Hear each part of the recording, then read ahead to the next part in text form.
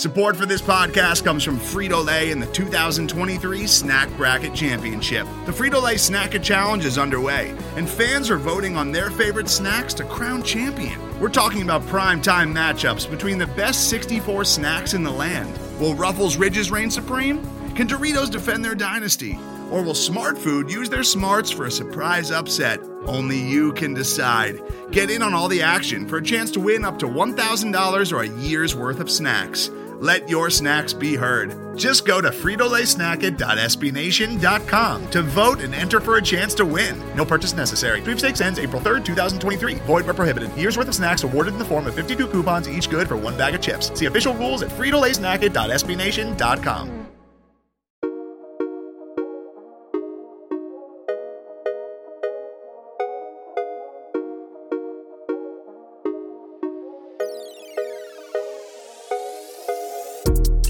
You're listening to the Revenge of the Birds podcast, part of the SB Nation podcast network. Hosted by Blake Murphy 7, all about your Arizona Cardinals. Hello and welcome in. This is the Revenge of the Birds podcast. I'm your host, Blake Murphy 7 on Twitter, although known as Blake Allen Murphy. I'll be joined here today with the second week of having Kent Hodder from New Zealand, living currently in Australia, as my co-host. Kent, we are here to talk about the Arizona Cardinals. We'll talk about Kyler Murray's situation as well as a bit on the free agency situation for the Cards. Kent, let's go ahead and begin before we get into all of that important news. How are you doing down under, as they say? Very good, thanks, Blake. It's been another week and just waiting to dive more into some of this off-season stuff because there's a lot to cover, a lot to talk about, and I think there's a lot of paths that Arizona can take that I'm quite excited to talk about. Definitely. Let's start with what was the biggest news entering Super Bowl week. We talked about this on Sunday morning. It seemed like it was just about to become a non-story, and then lo and behold, you have a tweet sent out from Chris Mortenson, one of the premier NFL insiders, goes over under Mort Report, sends out a message at least kind of explaining from that and what the Kyler Murray situation was. We pull up the tweet here at least for that one, but to report, it did not put Kyler Murray in a very good place as far as for that painting a great picture. You can get more on that, but what he talked about was the odd vibe was alarming. Talked about how Kyler Murray was described as self-centered, immature, and finger-pointer. Frustrated with the franchise, embarrassed by the playoff loss to the Rams, thinks he's been framed as the scapegoat. The second tweet was a little bit more positive. Talked about that they expect things to calm down. Murray is obviously still their quarterback. Veterans are going to reach him about how to handle adversity better. Probably a Colt McCoy reference there. And Cliff Kingsbury self-scouting where he can provide better alternatives for the quarterback. It just seems like the Cardinals have gone from this 11-win season for the first time since the 2015 season to where it feels like things have almost melted down. It just looks like the organization's in a bit more chaos and turmoil behind the scenes when it comes to them and their quarterback. Some had hinted this with the social media site. Seems there's maybe some confirmation there. What are some of the takeaways you had from this report dropping, and no less with a lot of eyes on it on Super Bowl Sunday? I think probably the first thing I took out of it is you've got a national media guy here now picking it all up and actually reporting what seems to be multiple different sources of information out of the team, which is an interesting point to start, and also just the levels of what Kyler's behavior has been taken as from one side, but also that, hey, we're not giving up on the kid. We just know that he's got some improvements to make, is a very positive way to look at it.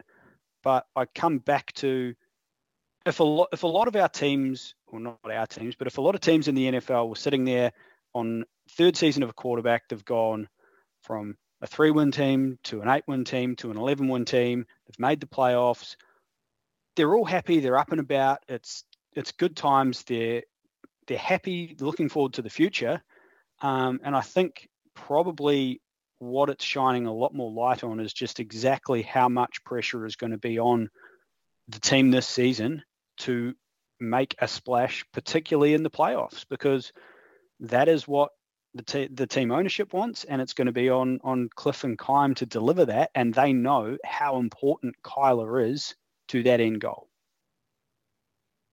Yeah, and that's where it'll be interesting because one of the things I know talking with people around is that there was a lot of this type of talk pre-draft with Kyler Murray at Oklahoma, and that's one of the cases where people can measure, what kind of makes him tick, what's kind of the place behind it.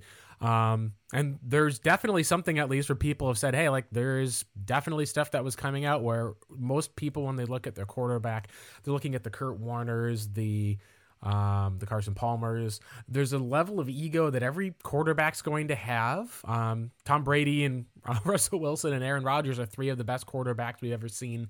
And I felt like there's been nothing but drama in some of the cases with them. A lot of it comes down to the Cardinals probably don't have some of the same issues if they're winning. He gets the extension. People are, pretty happy overall. There's been a lot of questions, at least that has followed since Oklahoma as far as questions, but a lot of it is like, hey, like when you're coming down to a Kyler Murray, is this a nothing is ever my fault, it's all your fault finger pointing type of player?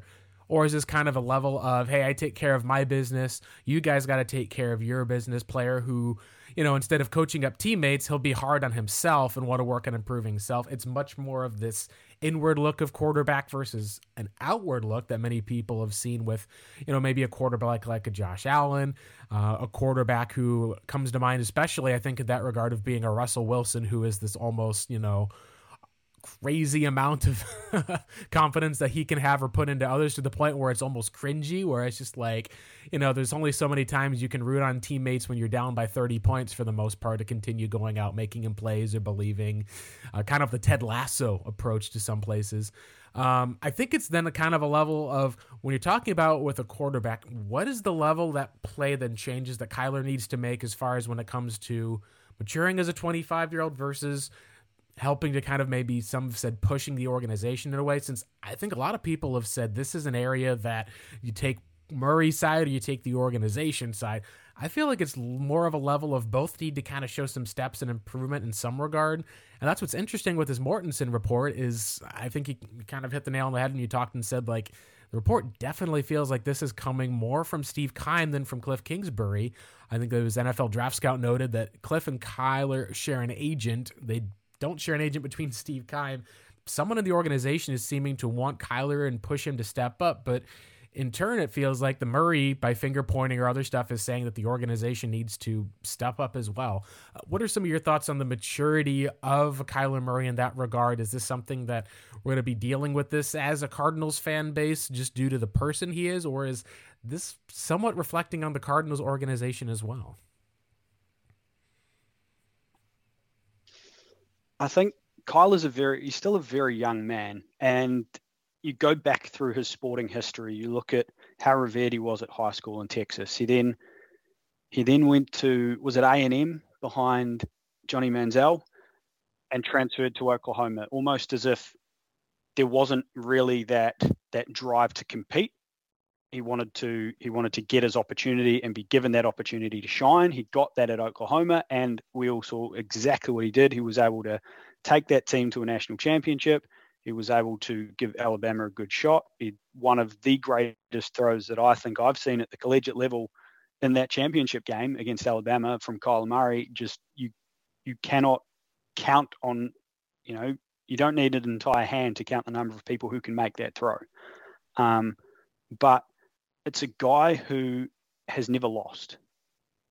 And dealing with losing for the first time at the professional level with a professional locker room, the media scrutiny, everything around that is something that I don't think anyone would deal with very well. And Kyler has to really figure out what is his method going to be.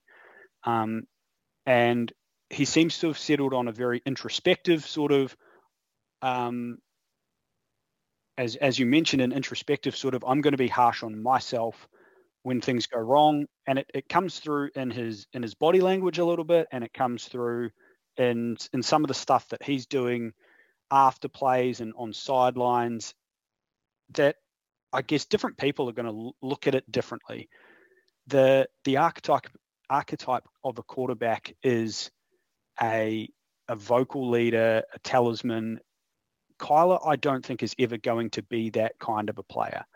And we need to probably figure out earlier rather than later that that's not going to be who he is as a player or as a person, and be able to build your team around that and find leadership from other sources.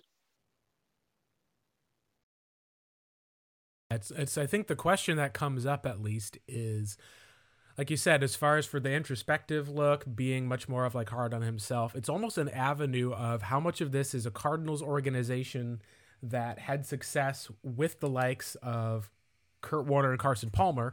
And you look at even the model of Larry Fitzgerald, a lot of ways, a guy who they've said has maybe not been on the same page as Murray, because he was a guy who in some regards was seen as, you know, the ultimate team guy. Like, he went from being a player who, you know, people called the one-trick pony to being a guy who was like the face of the team, was always kind of trying to be encouraging to a point, would usually even joke about or laugh at things with people, and stuck with the team for some 17 years, didn't demand a trade, didn't end up having that. And in that regard also wasn't necessarily committed to winning at all costs, as far as this, I guess you say, the NFL mercenary method. You think of these guys who will basically just go out and say, I'll take whatever team wants me or will play me, whatever pays me the most. That's kind of the mercenary avenue of the NFL. Fitzgerald wasn't really ever about that for the most part. And so for the Cardinals to go from those type of players to a guy who wants to win, and if he feels like you're holding them back, then he's going to start wanting to put pressure through one way or another. It's definitely something that I think is different for the organization. It kind of brings up the idea, and this is the comparison that I think the site writer Seth Cox had for us. He said he's a lot more like Kobe Bryant as far as what Kyler is. And Kobe was a guy who always was essentially, you know, selling himself as a brand, which you've seen from Murray, but also was the kind of do-it-yourself type of player. Like, the best example you can ever give of Kobe Bryant is, you know, people always talk about he had this awesome, you know, 60-point final game. Well, he took, I think it was the last 14 shots in that game for the most part, in a spot where they were down by 10 versus giving him to his players or making other plays. And it became the legend of Kobe as he retired. The team won, but it was also an avenue of if he misses those shots, and he missed, I think it was 50% of his shots in that game, just because he was trying to be able to go out on a bang, made it where it was about him. That's one of the avenues that I think, at least of Kobe without Shaq, that you're looking at with the likes of Kyler Murray. It's not necessarily this, you know, Chris Paul type of leader that's overall there, that's pushing around. It's definitely a different spot for the Arizona Cardinals. So then I think it brings up the question, Kent, of how much of that is a spot of here's where the team needs to recognize this isn't their quarterback, be able to try to have that level of, instead of pushing him to be something he's not, how much of it is them accepting where he is, building around him, and challenging themselves in kind, versus how much of this is also Kyler Murray having to recognize, hey, if you're being made the scapegoat, you're a guy who, you know, is being called like a finger pointer, you're the guy who's getting a bulk of the blame, and you need to step up and be able to push teammates in other regards, be a lot more of a vocal leader. How much of that is just, that's the job in the NFL? It's like you can join a job that overall is checking out in a lane, and maybe your avenue for success is as a checkout person, may not be what the job exactly is for it. So some of that is having to step up maybe in regards just because that's what the job is, versus, hey, here's the type of leader that, you know, Kyler Murray is, which is much more of a lead on the field type of a player, be able to, you know, making the different types of throws, improving in different metrics, because it's not like he's a guy who, you know, has regressed every single year since he was in a rookie. Teams figured out more, and he never worked hard to be able to better himself. He's improved year over year. So I think it's somewhere the answer is in the middle, Kent, and I think it's much more than a question of how much in the middle does Kyler have to go to improve as a leader versus how much of this is the Cardinals, you know, trying to get Kyler Murray, who's much more like a Kobe Bryant type of player, to essentially, you know, turn into this Chris Paul type of player that he is not. And I think the Kobe to Kyler, while you're comparing one of the best basketball players to ever play to a young emerging quarterback, you have ignoring that. Yeah, young Kobe, I think, is a good way to put it then. both of these guys were required to put teams on their shoulders to win their games. It's why Kobe ends up taking the last 14 shots. It's why Kyler will throw balls into contested windows. It's why Kyler will take some riskier throws, even if he has oodles of arm to try and complete that, and actually does a lot of the time. This team is not winning football games without Kyler Murray. So I guess the one thing that Kyler needs to understand is this is the NFL. The NFL is the quarterback wins league. You are going to have to take that criticism when it comes from a number of sources outside of the organization, because that is part and parcel of being a franchise quarterback. What the team needs to be able to do is not expect Kyler to be someone that he's not. They would have known throughout the entire draft process that Kyler is not this vocal, rah-rah, hype-it-up leader that is going to be out there and dapping all his teammates up and being there and supporting everybody and everything they do. He is going to be I'll do my job, you do your job, and if you don't do your job, I will be able to cover for a vast majority of that, and we can still win games. But he needs those guys to do their job. If you do your job, I do my job, we win games. And I think that's an expectation. Probably some people expect a lot more from a quarterback. But it's not Kyler. He's going to lead with actions, not words. And it probably puts more pressure on some of the other veterans on the team. It puts a little bit of pressure more on the coaching staff and the position coaches to really be leaders in that aspect. With Kyler, and it's just he needs to be able to deal with that criticism. If it's coming externally, then you're going to have to deal with it. If it's coming internally, you need to understand where internally it's coming from and why.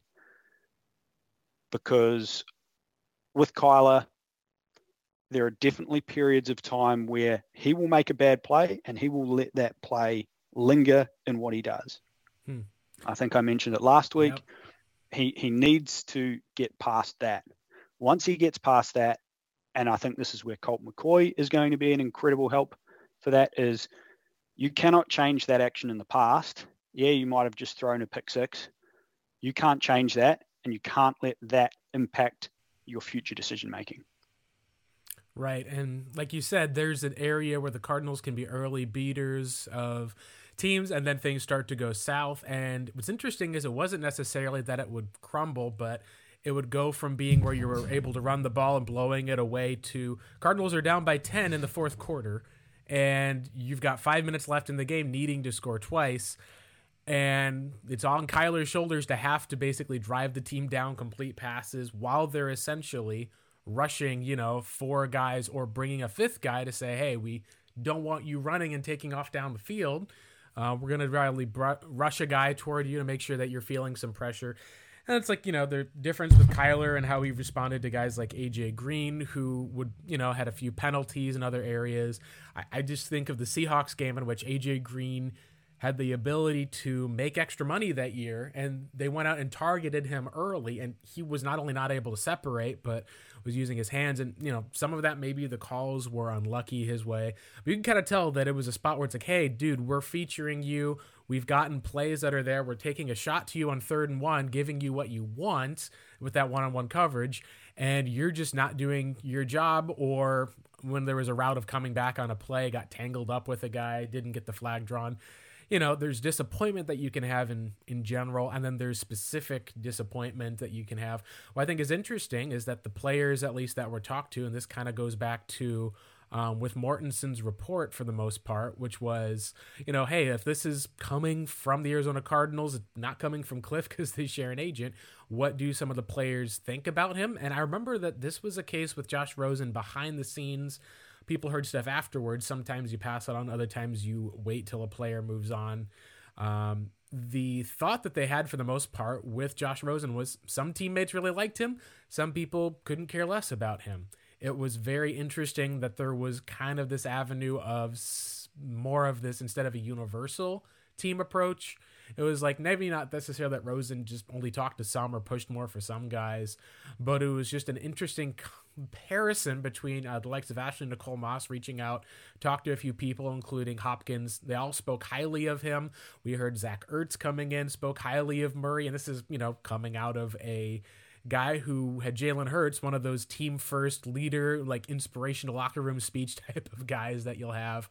Very contradictory to what Chris Mortenson said. So then that brings up kind of the question of what is the front office doing? Is it trying to motivate their quarterback? Is it even motivating in a way where they don't feel like the coaching staff is capable of motivating their quarterback? They're bringing stuff public that they don't feel they can do in private. And how much of this, I think, also is simply looking at with Steve Keim and feeling a semblance of pressure, because the first thing I thought of when I read through it was, yeah, there's areas I've heard that he needs to improve, but when you're releasing this into the public and putting it with this entire self-centered, immature finger pointing, the person who's leaking that report at the very same time is kind of doing the exact same thing. It's like saying, you're an immature, self-centered finger pointer. Well, you're an immature, self-centered finger pointer. It's that type of hypocrisy just in that report of essentially almost in some case confirming, hey, Kyler Murray is saying that he's the scapegoat. Well, I'm going to leak that information because I think that he's the one who's the fault.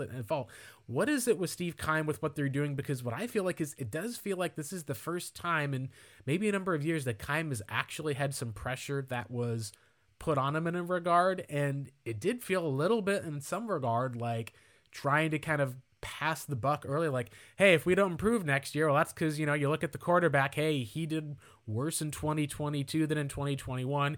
He's the guy who didn't improve overall. There is some level of semblance, I think, of blame in regard that the organization should take on, and it's interesting that they really kind of didn't seem to take it on from this regard, especially from a general manager in that regard who we've seen has kind of passed the bill and blamed others before. The Steve Wilkes year being a great example where they essentially said, hey, this is the wrong coach, not to mention all of these terrible offseason signings that we did as an organization, much less hiring that coach, to even times where Keim has always said we don't miss on the player, we always miss on their character, which is, hey, we scouted you properly, you just didn't want the game enough. That takes the blame off of you in a huge sense. What do you think of Steve Keim's role in all of this, especially when it comes to the Mortenson report and this relationship with the Cardinals and Kyler? Steve Keim is my favorite subject. I think it is the second part of the Mortenson tweet reads almost as if Steve Keim wrote it himself, which is a really interesting piece because that's the positive spin on it. I wonder whether some of the finger pointing aspect is coming from players that may be leaving this offseason or have left in the past. I look at maybe someone like, I don't know what the relationship between Kyler and Christian Kirk is like. A few of those guys, there might be some trust there, but again, it still feels like it's not coming from a player. It feels like it is coming from the front office somewhere, be it Steve Keim, be it one of his close confidants. I'm not sure, but it's almost as if you're trying to motivate your quarterback, or you're trying to show that your quarterback that you are not the only one that holds this opinion about their behavior. So you're putting it into the public realm to be able to go, okay, Kyler, you don't think that you sitting there and saying that this wide receiver should have done this, or this tackle should have blocked better, or this guy went up when he should have gone down, or he went left instead of right, or whatever of those things may happen. And Kyle is saying, he didn't do this right, he didn't do this right, he didn't do this right, and this is why we ended up here. Whether Kyler doesn't see anything wrong with that behavior and the old school leadership of the team does, is probably, again, another disconnect of generation. It seems like the information is coming from Steve Keim, and I really don't see what he has to gain from it. It's almost like it is entirely driven by the pressure to win, and possibly preempting a struggle next season. And as you said, I told you our quarterback wasn't behaving perfectly, and now you can see the results of that. It's I just don't think anybody in this entire situation has been 100% correct in how they've behaved. Kyler, whether it was him, whether it was his social media team, whether it's his marketing team, the whole social media sweep, whatever, never should have happened. The whole Steve Keim team leaking to local media, to national media, never should have happened. This should all have been internal off-season meeting, coaches, senior players, front office senior leaders, owner in a room. Hey, we've got some issues. Let's work through them. Because that is how good leadership works. And that is how accountability works, because you get those people in a room, you're going to have the right people hold the right people accountable for the mistakes. You're also going to have people praised for the stuff that they're doing well. And I guess also with Kyler personally, I don't know the guy. How well does the guy take criticism? How well does the guy take coaching? It's a guy who's almost been very much been raised up and been on a pedestal his entire career, be it baseball, be it football, be it high school, be it college, be it as rookie. The losing part and the pressure to win and the adversity around that and the criticism that comes with it, it would have been an impossible scouting note to put on Kyler Murray's report. Deals with adversity poorly, deals with adversity well, because he'd never dealt with any of it in the past. And I guess it's coming out now. Definitely needs to get better. How do you achieve that? It's not by going through a reporter and telling him that he's a finger pointer. It seems like just there's a level of dysfunction, and almost whether possibly Cliff and Kyler are aligned on one side and Steve Keim's on the other, with Cliff and Kyler sharing an agent, whether maybe the agent's involved in some way of trying to push his own narrative of going, hey, my quarterback and my coach are good. It's this guy over here who can't build a football team for my guys to win. You know, there's always different angles, and different people are going to have different views on what's going on. But the whole thing, from Kyler Murray at the start to Steve Keim at the end, has just not been dealt with in the right way at all. And it reflects poorly on the organization as a whole. Yeah. It's a spot, at least. And like you mentioned, Christian Kirk, I know his mom had some different tweets that were liked on Twitter. It became a whole thing, which, you know, in defense, it's almost like, I think someone's comment that I saw in the situation said, you know, if my infant daughter was a wide receiver for the Cardinals or something like that, I'd blame the quarterback over her than for lack of production, just because that's your kid. Like, that's just how it is. No one ever likes being told, you know, their baby is ugly, because that's not the world that we live in. It's going to be an interesting avenue, I think. Like you said, this is kind of going to be to wrap up the Kyler Cliff. It just feels to me like, because you don't have the GM and the head coach on the same page, and the GM, head coach, and quarterback aren't on the same page, it just feels like that. Not to say that it's a relationship that's just completely fractured and broken wholeheartedly, but more just that I think that those three areas have come to an end in some regard, or at least are in the process of, because you can't really continue with having that lack of communication that's going on from one end to the other. Either you're going to have to make a move in the front office to be able to, you know, rectify some of the areas of how it comes to the team building, to where you don't have a quarterback who's having to go out there, and whenever the quarterback is an off day or struggles, you know, the team is almost hopeless. If the head coach is trying to be able to make it where it's him and Kyler and designing the offense to fit his quarterback best, and then you're not really, whether it's not running the ball as far as either well or effectively, or maybe it's not even as much about the run, it's simply looking at the line that's being put in front, and they're trying to adjust to the talent that's been given on the coaching side, to the quarterback having this entire avenue where he's having to refute those little reports with pictures of himself on Instagram.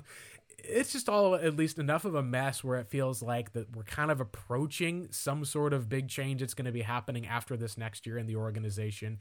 And if there was confidence that they had in Cliff, Kyler, and Keim, you probably would be seeing the owner going out and making those extensions. So I think you want to credit Michael Bidwill in that regard for not simply being content in that as well, of still wanting to win, of not just saying, hey, we're an 11-5 type of team. Let's go ahead and keep everything going for now. This is great. This is good. That's something I think that the Indianapolis Colts got into a track record of with Andrew Luck and some of the leadership they had there, which backfired on them over the next 4 years for the most part. It'll be something that I think we can take it one step at a time, seeing how the Cardinals, if there's any more things that come up with this offseason, if it ends up turning into a huge mode of silence, if there's other moves the Cardinals make, with the NFL Combine and everything coming up, that will be something that we can go through and measure. We're going to take a quick break here for a second. We'll come back and we're going to switch topics, talking about the current Cardinals free agents on the team. Who are the guys that the Cardinals are bringing back? And then talk a little bit about some of the free agent market at large, following some of the pros and cons of where they could focus and address some of these big needs heading into 2022. That'll be next on the ROTB pod.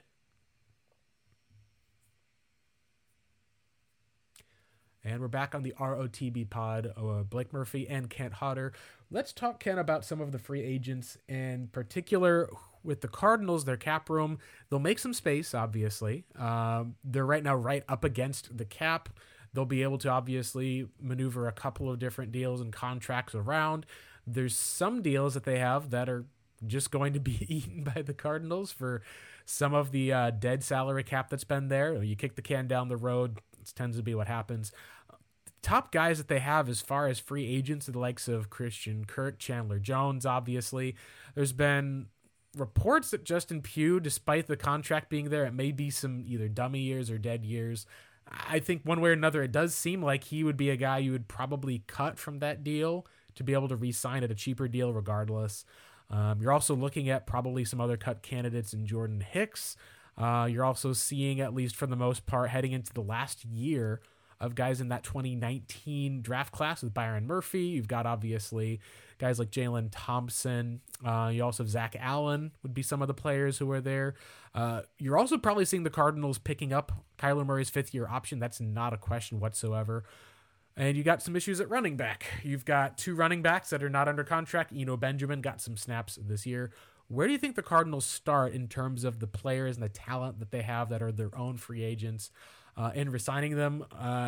Because there's enough players out there, including like Zach Ertz and Mac Williams, the tight ends, I should mention as well. They've got a lot of needs they need to be able to sign, and some guys may be looking for either pay upgrades or a fair market deal, and it's going to make some of these choices to keep these guys kind of complicated. I think obviously the one place you have to start is Chandler Jones, because he is clearly the best free agent that the Cardinals have. I don't think he wants to re-sign here. That is the feel that I get. So either if he wants to be here, Arizona's going to have to throw a massive deal at a guy who is 32 years old, I believe. And it's the kind of guy you'd want to be signing on maybe a two-year contract with big money and a void year at the end to spread some of that signing bonus cap hit out that you'll take in the third year of that deal. But I have a feeling that he's probably going to be entertaining offers outside of Arizona a lot more than he will within Arizona. Past that point, it's the tight ends and the running backs for me. You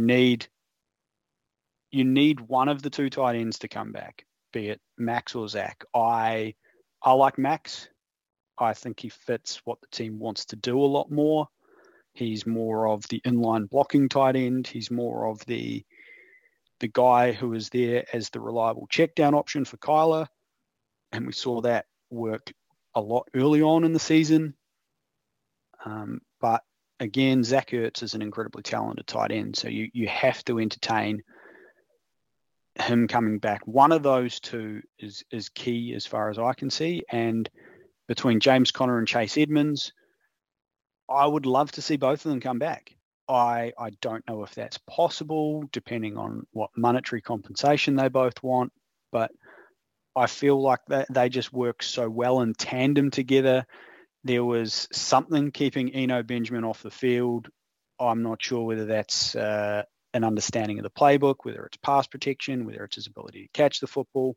When he did get snaps running the ball, he looked incredibly dangerous. We saw him running over defenders. We saw him running hard. He looked fast. He was finding holes. He was getting downhill. It just looked like a guy who was arguably the best pure running back on the football team. But there was something keeping him off the field, something keeping him fourth on the depth chart behind Jonathan Ward, who is a special teamer. So those are the three guys who really offensively I would be going after. And Robert Alford defensively, again, I would be looking at him, seeing where he's at injury-wise, 1 year deal. I feel like you could get him to stay and you've got a better team for it. In terms of looking at some of that 2019 draft class, where do you sit on that one? Yeah, like you said, it feels very much like the Cardinals are in a spot where you've seen enough from Eno Benjamin that in managing, with salary cap as it is, it's always about opportunity cost. Like if you're going to bring back James Conner, you're going to bring back Chase Edmonds, then suddenly that's another player that you may not be able to either bring in or add to an extension. In a regard, when you've got someone like Eno behind there and you look at the plethora of running backs available in the draft, and Arizona's wanted to kind of add a running back the past 2 or 3 years. They just have not been picking or not been there at the right opportunity to. That's where we've kind of seen them sign some of these cheaper running back free agent deals, I think. I know like they had interest in Zach Moss in the 3rd round a little while ago. They did like Jonathan Taylor and Clyde Edwards-Helaire, but in that 2020 draft, you knew, or I think it was 2021, I have to remember, I think it was 2020 actually, where they traded away their 2nd round pick, which was kind of the prime pick that you were going to use to get a running back in that regard, because, you always do that if you can get DeAndre Hopkins for it. I think Hopkins' health will be interesting to see this year. We can talk a lot about the receivers, since that'll probably be one of the focal points I think you'll make. But I think it becomes a spot where if you look at the skill set and you say, hey, I think Chase Edmonds is honestly, for what he does, whether it's in the pass game, whether it's in just being able to make use of space in big plays, you could probably argue he's maybe a slightly better back than James Conner. But when you use James Conner like they did, both in the pass game and, hey, it's 3rd and 1, we're going to hand the ball off to James Conner, and it feels like that they get stopped once or twice on the year against really good defensive lines. Otherwise, it's just they keep moving and churning for first downs, or he's able to score in the goal line, which was really a huge factor to the red zone offense. I think when they lost both Hopkins and Connor, you just saw them being unable to really convert in the red zone. They didn't want to run Kyler Murray forward, which I think would have been the key, but teams were keying in on that and saying, hey, we want to let, we'll pin Christian Kirk and AJ Green at the line. We'll force you to have to get creative. There's a lot of times where they weren't able to do that, or penalties kind of impacted them. So I think if I was the Cardinals, and I think just from either what I've talked to with some people there, what seems to make the most sense is kind of put Eno into that chase role and see how he does for a year, knowing that this is his 3rd year in the league. He's going to have the offense mastered by now. Maybe the pass protection is going to be something that was some of the reason, or maybe they just said, hey, let's give all the carries to Chase and Connor because they're on 1 year deals. And that way we can, keep our fresh legs for year 3 and 4 of Eno's running back year, make a seamless transition. I think they'd try to keep James Conner if they could. I don't know if they'll want to keep him to a long-term deal, though. It doesn't seem like he's a running back that you have as this featured 3-down back versus being kind of the Thunder to a Lightning type. Your second back coming off the bench who can carry the load if need be. I think that you would probably let Chase walk, see what he looks for, and have him come back on a 1-year deal if he doesn't find the market he likes. Keep James Conner. And then I think you do look to the draft, because there's a lot of teams this past few years who have found those running backs. Like there's so many running backs taken in the 2nd round of the last 3 years. And teams that have re-signed running backs, like they've re-signed Derrick Henry, re-signed Dalvin Cook, they've gone out and paid their running backs. So they're kind of married to them at the position one way or the other. You're going to probably have quite a few running backs who will be there available on day 2. maybe if you decide to wait until early day 3 that you could then bring in to kind of replace James Conner in a year. I think that's one of the avenues the Cardinals will do, and I don't see Steve Keim lining up to pay a running back after you kind of learned your lesson somewhat with David Johnson, and he was a guy that seemed to have all of the capacity to perform on that deal when others didn't, because he had the ability to be a pass catcher. So you're like, oh, if he just gets beat up too hard in the run game, you just flex him out as a slot receiver or an H-back, he'll be able to take on that role. And then you saw his body just decline, dropping passes. It just felt like there was a gap that suddenly occurred. That's where I think the Cardinals could go at those spots. I think the big question, like you said, is focusing on James Conner potentially, because, you want to at least be able to reward that guy, but at what cost? Zach Ertz is the big question. I think you're absolutely right. And Max Williams showcased the type of two-way blocking. I don't think it's even as much a Cliff thing. I think that specifically feeds into the running type of block that their offensive line coach, Sean Kugler, that feeds into the offensive line where you can get a tight end blocking or chipping. That makes your offensive lineman feel better. You know that you've got a guy that you're not having to simply block one-on-one every single time. We did see the Cardinals blocking schemes get a bit worse over time when they were especially behind and having to throw the ball down the field, go 5 wide. There was a lot of sacks that Kyler took. There was other plays that turned into like those turnovers. I think the question, like you said, is with the talent of Zach Ertz versus the age. There's other free agents like Justin Murray. I think they let walk. Maybe a Robert Alford. You can see the play, but there's going to be enough corners on the market. I wonder if the Cardinals wouldn't just try to throw money at a cornerback 1 in the free agent market, see if they could be able to go in on that, fix the issue where they don't have to necessarily, make a choice between the offensive or defensive line in the draft, and then just let their cornerbacks be Byron Murphy and Marco Wilson again. What are your thoughts on with Ertz if the Cardinals do bring him back? Because like you said, it's a talent. We saw Kyler go to him a lot on 3rd down. I wouldn't mind him being back, but if he gets paid more than maybe 1 year's $6 to $8 million type of deal, maybe have incentives laid in there, I don't know if I would mind letting him walk to another team, a team like the Jaguars. So I think will probably be the team that would land Chandler Jones at this rate. We can talk more about that at least with the connection, but I probably wouldn't mind letting him walk. I just think the hard part is going to be who do you find to replace him? Because that's the whole thing, is the Cardinals have never had a stud type of tight end to the likes of Zach Ertz, and to let him walk after you got him just feels like it would be maybe a bit of an oversight in that regard, or maybe you think you can do better and find another avenue. These are all some really interesting questions I think the Cardinals have to work through, Kent. And I wonder whether when Max Williams found himself out for the season, the Cardinals sat there and said, we can't do what we want with our current tight end group. We have to go and get someone.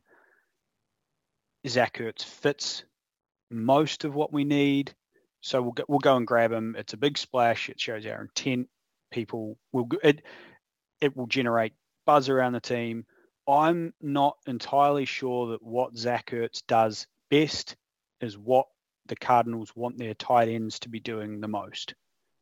And we saw it later on in the season when we had Darrell Daniels in the playoff game taking key snaps as the inline tight end. I think on the first drive or the first 2 drives, he was targeted twice when he had been targeted once the entire regular season. That's the kind of tight end that it seems like Sean Kugler wants. It seems even to be what Cliff wants. It seems to be what Kyler wants. That lends me very much along the line of, thanks for the half a season, Zach. Best of luck elsewhere. Hopefully you get a good deal somewhere to play your football next year.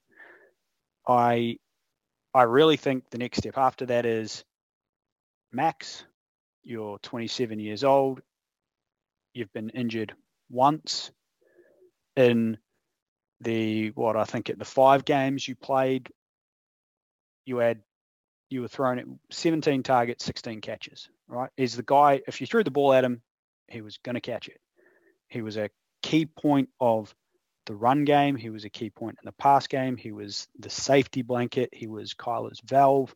So important to that, just the entire shape of the offense that people can miss when you see the name of Zach Ertz against Max Williams, and you know that Max is universally loved by this team, a 4-year deal, something in that space, get him into his early 30s, have that player on your roster and let Zach Ertz leave is very much where I would sit.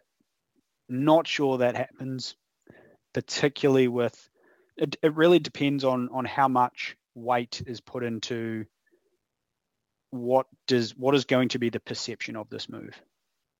But I'm all in on Max Williams. I would pay him to come back and be tight end one and let Zach Ertz walk, play in Jacksonville, play somewhere else, reunite with Doug Peterson down there, and hopefully enjoy the rest of his career. I didn't even mention Christian Kirk earlier, but that's probably because I just don't see him as a viable option to come back with the money that you're going to get paid in your free agent market for a wide receiver who, for all intents and purposes, is a slot guy who's going to be your number 3 option. It's too much money to pay what he's going to command. It's going to be 13-14 million a year. It just doesn't make sense. Yeah, that's something with Christian Kirk that's going to be interesting to see, because this is a free agent market that is very wide receiver heavy. I think we kind of gone over some of those different pieces. I think the biggest one that I'll be curious about as far as with structure is we're going to look at some of the other free agents, which would be how you look at the offensive line. And that's one of the more interesting ways, because you've got this offensive line that really has not changed since 2018. And in terms of its actual structure, really hasn't changed since the Cardinals made the move to DJ Humphries at left tackle, letting go of Jared Veldheer. They've always had somewhat of a Humphries is our guy. We've got a veteran interior lineman, want to have a veteran center at least, and it seemed like they were committed to bringing in a veteran versus swinging for the likes of a Creed Humphrey out of Oklahoma, and then trying to see what they can do to fill in with bringing someone in who played tackle, moving them to guard, and seeing if they can get it to work. It's been interesting to see, because the Wisenhunt approach was really with not just Bobby Massey, was to kind of not really do that much on the offensive line. The Cardinals didn't really draft heavily on the offensive line up until they spent first on Jonathan Cooper and DJ Humphries. Cooper, of course, maybe it's a different career if he doesn't tear that injury. Maybe there's issues with UNC players coming out. He seemed like he looked on a good track, and just how it turned out, he ended up being essentially a bust for the Cardinals that became a journeyman for other teams. I'll be very curious to see what they do as far as if they decide to say, we're going to run it back with the likes of Justin Pugh, trying to bring him back, if they're going to look for Josh Jones, who I do think Josh Jones is going to be markedly better next year than he was this year. In part because he's actually going out and getting a lot of the actual offensive line training that you need to have now. There's just not enough time for coaches to be able to actually have players in to work on stuff in the offseason. It's just been so limited. Veterans made that choice in a lot of ways to try to take care of things on their own versus having to show up for coaches. So it is one of those avenues of, I think you look back at DJ Humphries getting work in with LaCharles Bentley, coming off of some of those injuries in 2019. Suddenly he became a stalwart player who made the Pro Bowl. I think that seeing Josh Jones take some of those steps, it'll just be interesting to see, does he line up at an offensive line position that is different from what his natural position, which I think is left tackle, would be, just due to where the Cardinals have had structure.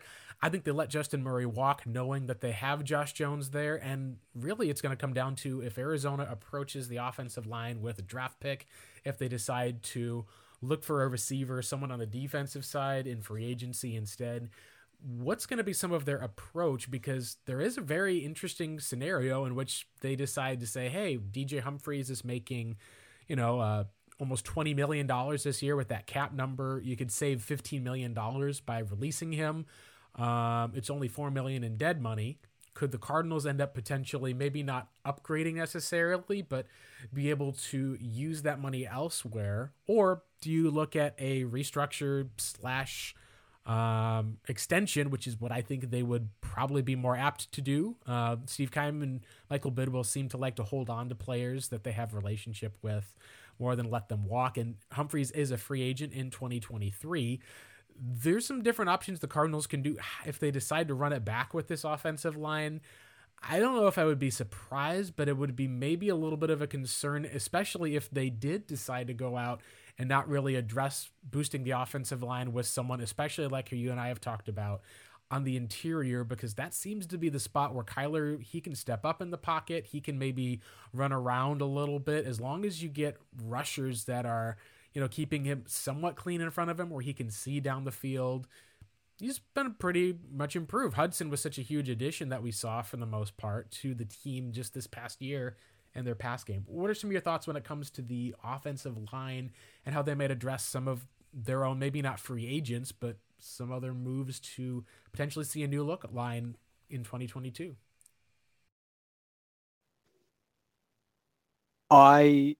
You look at that offensive line, and I think the biggest thing that was the problem in 2021, and we've said this in so many different areas of the team, was they couldn't stay healthy and they couldn't put a consistent 5-man unit onto the field.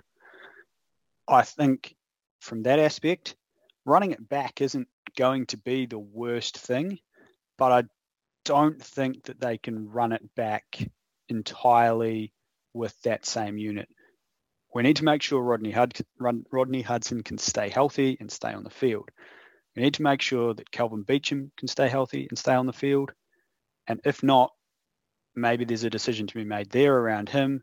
And that is where I see Josh Jones playing his best football, is at that right tackle spot. He probably could play either side of the line, but in the NFL, I see him really being successful at right tackle, which means there's some interior positions that you really need to address. And I think with Justin Pugh's cap number this year and the money you can save, he's almost an automatic cut. Both those guard positions are spots that we as a team really need to address, be it through free agency, be it through the draft. I like a guy, Connor Williams from Dallas, is someone that I quite like at left guard. Does he fit exactly what the team wants to do? I'm not entirely sure about that, but he can play in a power gap scheme. He can play in his own scheme. So I think he has that flexibility, has a little bit of injuries. Whether he then has a price tag that is extortionate. There's Brandon Scherf as well, who's a free agent. But it's also somewhere that is looking like you can target that sort of a spot in the draft, be it at 23, be it somewhere in the middle of the second round. Both those guard spots for mine, particularly with Kyler Murray, need to be addressed this offseason in some way, shape, or form. And I'm very much you build the inside. You build an offensive line from the inside out, because if you're getting a clean pocket to step up into, you can let your tackles have guys run past them and play recovery. And as long as you're not getting beaten up on the interior, you're going to have some passing lanes and running lanes for a quarterback to use. I look at how the New Orleans Saints built their offensive line for Drew Brees. You had Ben Grubbs, you had Jari Evans, you had really elite guards who were among probably the top 4 or 5 guards in the NFL most years on the same team. I don't think I see Arizona going that way, but they need to invest in those two positions. Yeah, you bring up the Saints. I know they had Max Unger for a number of years, went out and got another really good center, trading up to where the Dolphins were, I believe, at least. They really did do a great job, and one of their players is actually, I believe, a free agent this year, and that will be what we can talk about here next on the ROTB pod. What are some of the free agents that Arizona has the ability to look at that are on the market? What are some different fits? Kind of go over some of the positions and also what makes sense. That'll be here at the last part of the ROTB pod. And we're back on the Revenge of the Birds podcast. And we're going to talk now about with looking at the free agent market. Let's assume that the Cardinals are able to clear up, enough cap space. They'll be able to sign a few guys, bring back at least maybe one or two. I could see at least obviously them restructuring a few different players.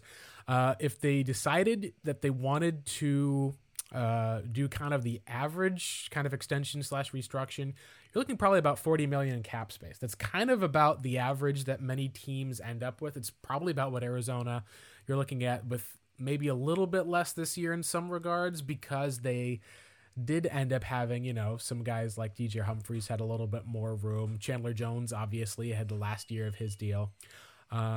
With the Cardinals, though, they could theoretically, if they just completely cleared cap, get more than that. I don't think this is going to be that level of a rebuild year. I think this is another year, of course, where the Cardinals are trying to go for winning a title. The question, of course, is will that mean giving up draft picks like we saw the Los Angeles Rams do? I'm not quite sure. Let's go through at least for all this. The Cardinals have obviously some needs that they have. We talked about how they really have a need at wide receiver 2 and probably to some degree adding a slot receiver. More than likely, they'll be able to fill Rondale Moore into that role. We'll be able to draft another guy somewhat later. There's tight end needs that they have. I don't think that we're as out on some of that. The biggest area, of course, will be, will they bring in a veteran offensive lineman versus kind of running it back and drafting a player? Will they look at the defensive line? They'll be obviously moving on from a player or two such as Jordan Phillips. J.J. Watt's in the final year of his deal. With how beat up he's been, you also wonder if that may be the final year of his career one way or another. Will he be going back to the market for another big deal? The biggest areas I think at least you can line up is it's going to be in seeing some of those building the lines, but the skill position players such as wide receiver and the guys who cover them in the cornerback market. I think that there's quite a bit that is here in free agency that the Cardinals could look at. And I'm kind of curious, at least for you, Kent, where do you start with? If you're the Cardinals, you're in this spot looking at the free agent market, what's kind of the first position you're looking at? And what are some of the players there that you think the Cardinals should be targeting as they kind of enter this offseason? I think the real spots, wide receiver 2, and we know the mold of that sort of guy, which I'll go into a little bit further. The offensive line, the defensive line, an edge defender, and corner. Those are the 5 areas that I am looking to really improve. Your wide receiver 2, you look at how the offense set up all year with a DeAndre Hopkins and an AJ Green, or an AJ Green and an Antoine Wesley.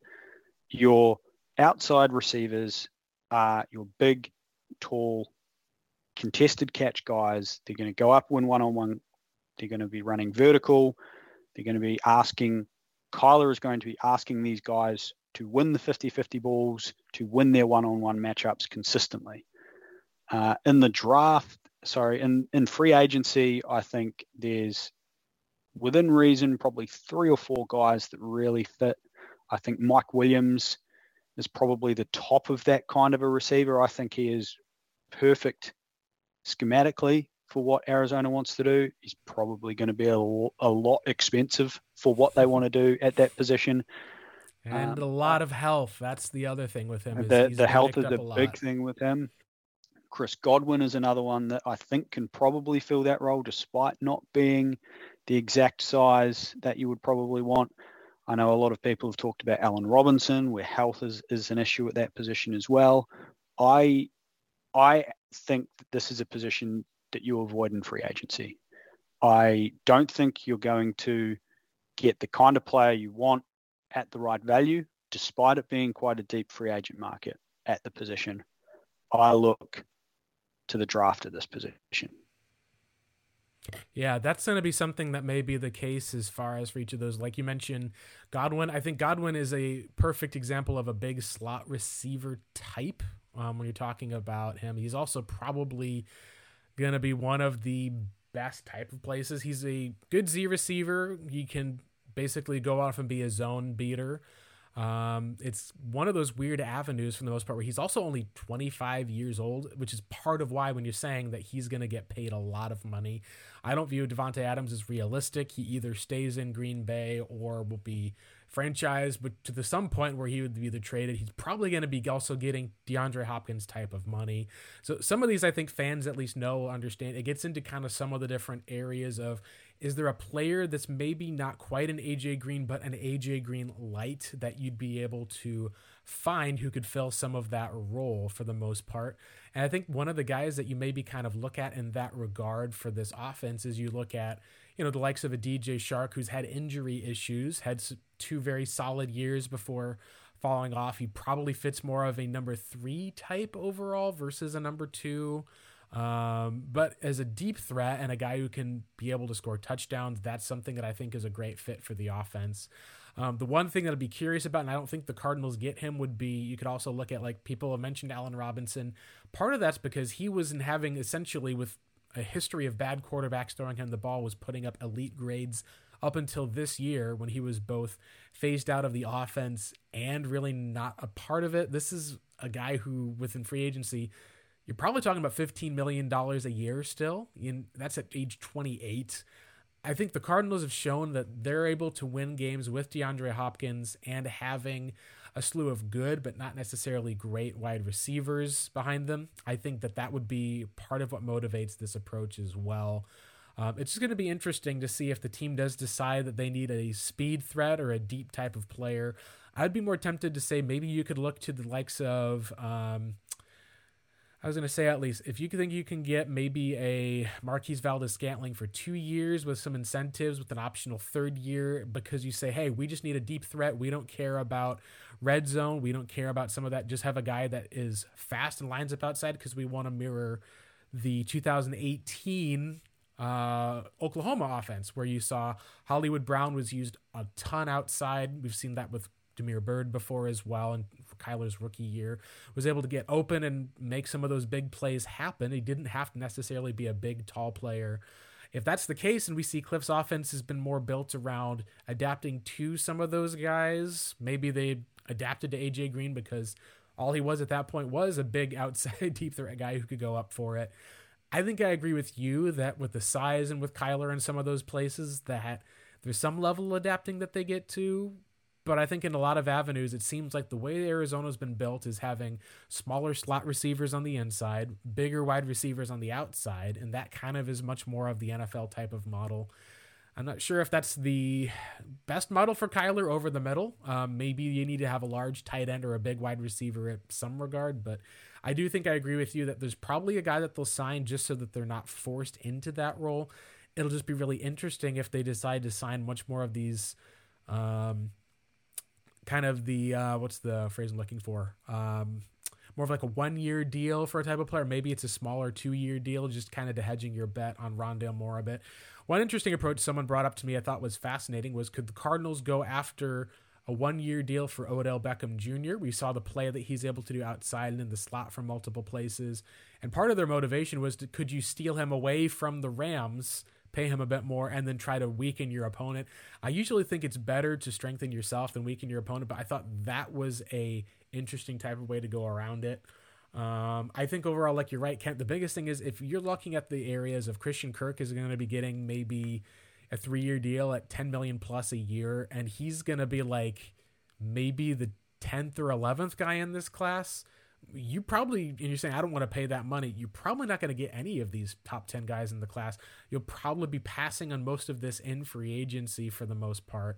And I think that's going to be the question is that wise for the Cardinals to do, since we've really seen how important it is for Arizona? And, you know, going into this season, we said Hopkins doesn't miss games. He's played for that. Well, he then went on to miss 3 games and then missed the rest of the season with injuries. If he ends up having more injury issues, which was some people rumored was part of the reason why Houston was willing to move on from him, was questions about his long-term health. Suddenly you enter into 2023 where you're like, hey, we basically passing all these guys. Hopkins is hurt. Rondale Moore is the best option we have. That's not a place you're going to want to be with Kyler Murray on this type of a contract. So I think that's just the question of, should the Cardinals go and make more of an effort for this in free agency versus the draft? Or is, like you said, I think the best route to simply just put that as being a huge mile marker that they go after, even in the first round of the draft? And you mentioned the one guy who I think is possibly attainable and fits very well in Marquise Valdes-Scantling. I think that's probably the prototype sort of guy that the team is going to look after. I also think possibly more along the AJ Green route, a guy like Sammy Watkins on a 1-year deal could fit potentially on the outside. He's got the physicality to dominate number 2 receivers and win at the catch point, which Kyler is going to ask you to do. Really like what he can possibly bring on a 1-year deal as that sort of stopgap option. But I think somewhere in that top 60 or 70 picks, Arizona really needs to go out and find that target who can be their number 2, or if DeAndre Hopkins goes down again, can be that number 1 option in a pinch. That means that the offense isn't going to fall off a cliff without their top receiver. Yeah, and that was the case of, I think everyone was expecting that Green and Kirk could step up. Rondale Moore obviously got hurt, and really it was Ertz was the main target that they had. I think a lot of it is, like you said, it shows that going back to where we had a lot of people talking about the likes of CeeDee Lamb, and perhaps that's hindsight considering now we've seen with Hopkins getting hurt beforehand. No one was talking about CeeDee Lamb. Isaiah Simmons was making plays. AJ Green was having a renaissance. And I think with Kirk, we've seen the way that they used him was not in the typical slot method even. It was like he became kind of their big play guy from the slot 2 or 3 times a game on these deep targets. Some went perfectly, others did not. He was a very low volume, high efficiency type of guy where Kyler would be able to throw to him when it was getting him the ball. He would be able to secure it. The one that'll be interesting, I think, before we move on from wide receiver, that is kind of what people have called the ultimate tease, which is a Will Fuller, reuniting him with DeAndre Hopkins, becoming the fully Arizona Texans. He spent a year and got 65 snaps in Miami and then just disappeared. No one knows why. There was off-season issues with PED and trainers. Most people believe that he was given a supplement that he didn't know that he was taking, needed to be aware of it versus it being a malicious type of area.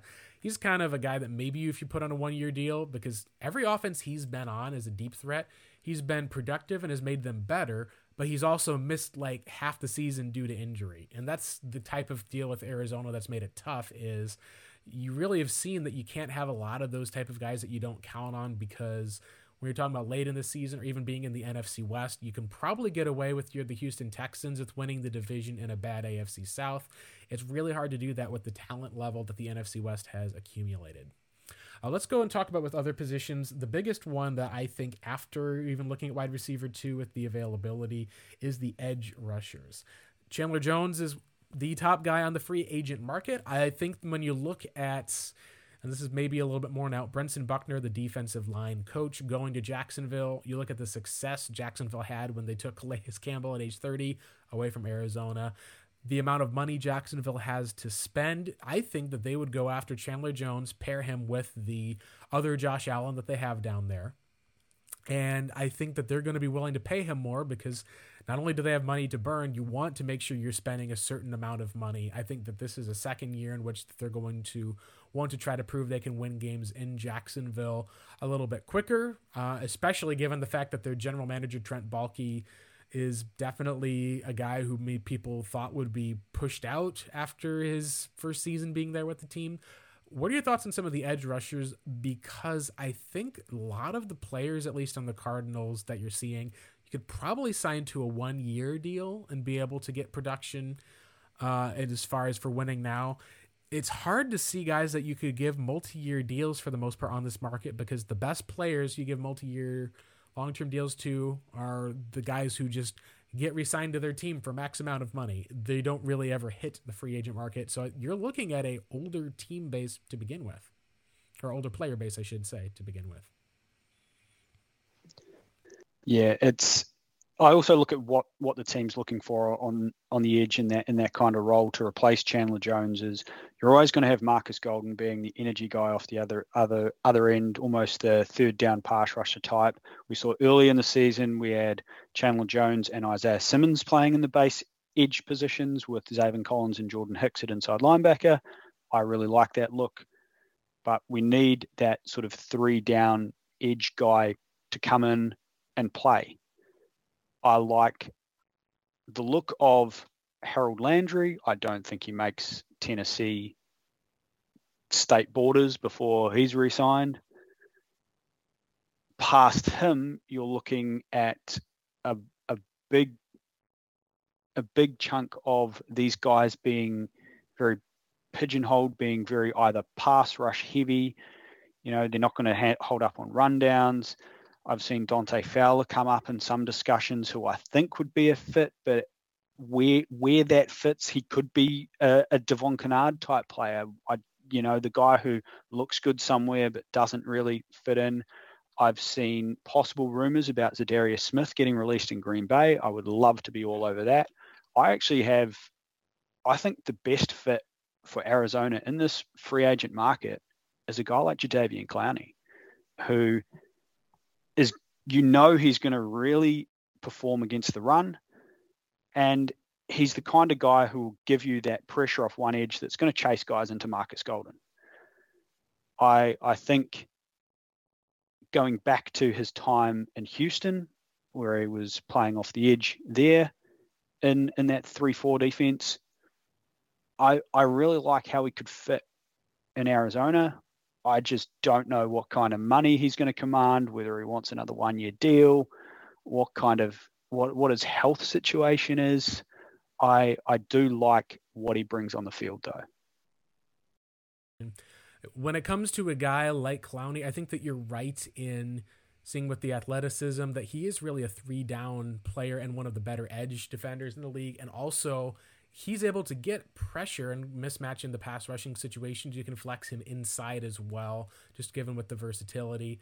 What's interesting, I think, for the most part, is Clowney's never been that type of guy who's really a number one pass rusher. He's always been at his best when he's the second option on a team. Like, you look at his success with J.J. Watt, look at his success even now with Myles Garrett.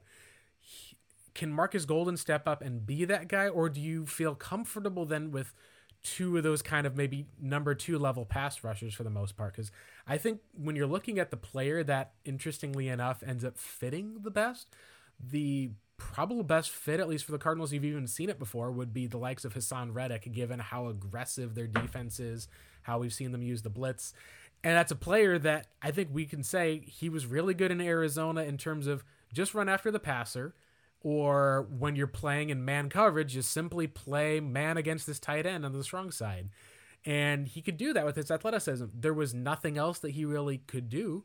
He wasn't a guy who you could play zone coverage with for the most part. He wasn't even a stable run defender for the most part when you're talking about that.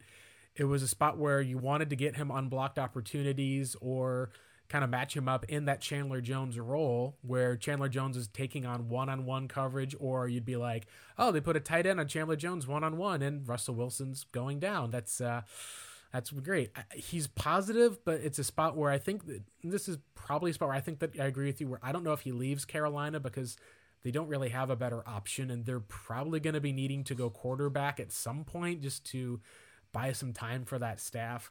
Most of the other players, like a Justin Houston, a Jerry Hughes, Jason Pierre-Paul types, even the recently released Dante Fowler Jr., these are all rotational players who maybe you can look at signing a pass rusher. Like a good example would be a Justin Houston, a player the Cardinals decided to pass on, I believe, for the likes of a Rob Hausler. Unfortunately, this is one of the spots of where we've seen a couple of these players, or spots Arizona may have regrets over. It's one of those spots of where I think this could be served with a first-round pass rusher, considering the fact that Arizona is in a spot where it's a good draft that's deep for pass rushers. You get that guy in the next 4 years, could take over for Marcus Golden while learning, have another veteran who could be situational. The hard part, of course, that comes up with this, Kent, we can talk about this more, is you only have one first-round pick, and you could probably assign 3 or 4 different positions that the Cardinals could have a first-round need at, or addressing said need for the long term. I think this is one of the closer ones where if you're talking about spending a first on a number 2 wide receiver or an edge, I think this would be one of the 2 places that you could look at that being in the offseason, depending on how they build, and say, yes, we could see this being an edge rusher at 23, not just because of the class, but because of it fitting some of the team needs as well. I agree with you that I think if there was one player I'd try to go after, it wouldn't be a Randy Gregory type. It wouldn't be an Emmanuel Ogbah type for the most part. It wouldn't really even be a Hassan Reddick type.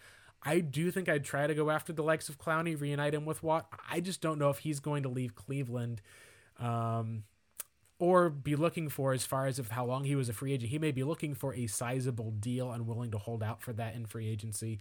It's going to be interesting to see what the Cardinals do, because we have not seen this team really without an edge rusher since Chandler Jones came into town. And I would argue that despite the fact that those Carlos Dansby, Darrell Washington years were solid, we haven't seen enough from the two linebackers to put Arizona in a place where they can just do that and be able to say, sure, Marcus Golden, he's going to get the job done, age 31, last year of his deal. They're going to need to bring in someone who can rush the passer, especially in a spot where if you talk about Matthew Stafford, Trey Lance, and whatever happens to Russell Wilson, Cardinals need to keep up in the division. And one of the best ways they can do that is by forcing turnovers, getting pressure on these quarterbacks with their edge rush. And there's plenty of guys out there who can be that rotational pass rush guy. 100%. Melvin Ingram is another name there that is a possibility. It comes down to money. Charles Harris from Detroit, guys who are going to be that probably a 2-down edge defender. It all comes back to what do you want to find at that position? Do I want to find a guy who can play off the edge 3 downs, or do I want to prioritize pass rushing and I can fill that first down through scheme, through possibly putting another defensive lineman on the field, by figuring out exactly maybe we run a different front on first down, all sorts of different things that you can do in that defense. But I think pass rushing is probably going to be, pass rushing, the ability to rush the passer is always a key commodity in the NFL. That's going to be your number one option. How do you get that?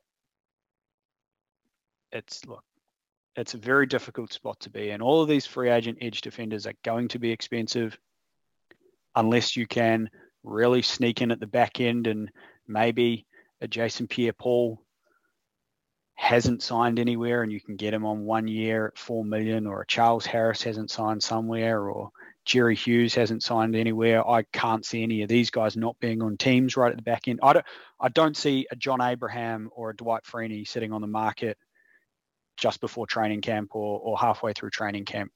So yeah, the draft is going to be your number one option probably there as well. But I think you'll have to attack this market more than you would the wide receiver market. Yeah, that I would agree with, at least in that regard. Let's talk about the other spot that I think, and this is kind of in the top 3 of places that the Cardinals could go as far as for large needs. I don't think I think you would love to put the defensive line here, but I just don't think that it's a very good defensive line free agent class. And I think that you may already have your difference maker in J.J. Watt, you'd probably be bringing in a guy on hopefully a multi-year deal, because Arizona's just affected things so much as far as for with trying to just trust Corey Peters and have just not really been able to hit on places in the draft for the defensive line. I do think that may be one of the areas that you would speak out and try to address quickly, just because it makes room easier on your linebackers, allows them to move around. Arizona's been gashed against the run. They seemed to just fall apart when J.J. Watt went out as far as for consistency and making plays in the run defense. But the last spot is cornerback. And Ken, I know you're a big guy with corners, looking at having coverage, how important that is. I lean a little bit more toward in that weird avenue of the corner coverage affects pass rush affects corner coverage.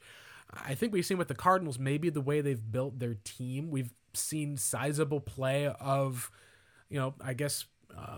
making chicken shallot out of chicken, from what Vance Joseph has done, given the likes of Byron Murphy, Robert Alford, and then a rookie in Marco Wilson, to the point where, the Cardinals saw the outside starting cornerback retire and didn't feel like he was that missed when you're talking about for Malcolm Butler. I think you missed him later in the season, obviously, but this is a free agent corner class that has some really intriguing names at the top of it. And then there's quite a heavy drop off that you get, I think, after the first 5 or so guys. Let's talk a little bit about the top 2 guys, former New England Patriots, and J.C. Jackson and Stephon Gilmore, both of whom are probably guys who I think could be fit for Arizona, since you look at how they're outside cornerbacks, they're playing in a man-heavy scheme.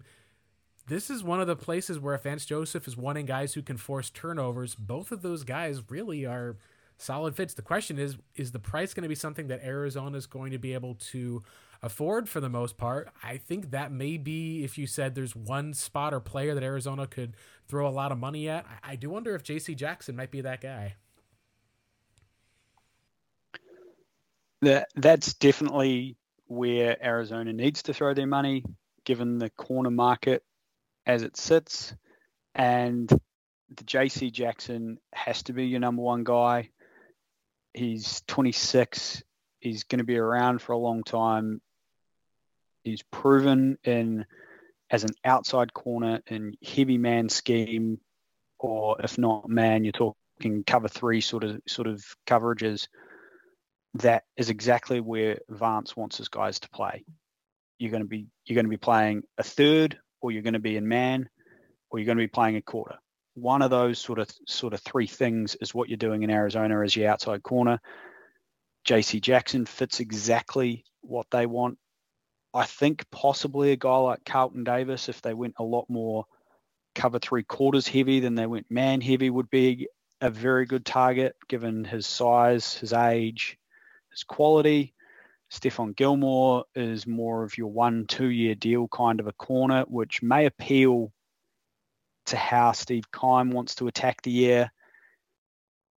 He may be a guy who is looking to play on a contender. Whether that helps or hinders Arizona, I'm not entirely sure, but he's definitely a guy you'd be looking for at that position. The other guy that I like, sort of at the top-ish end, he's not probably the elite guy, but it really depends on how much you're willing to pay him and how well you think he can become a number one corner as opposed to a number two corner, is Charvarius Ward from Kansas City, who I think is that next level down. You're not going to have to pay him as much. You're going to be a lot better off financially and cap room wise, but you're probably going to be losing a decent chunk on the field as well, especially when you know that your current number two corner cannot be a number one guy. He is a number two on the outside and play the slot, which is your Byron Murphy.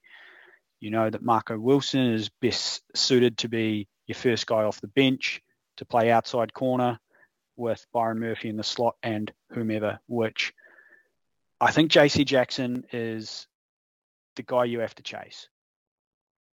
In such a top heavy corner class, when you've got a chance to sign a guy who is that good, does he make it out in New England?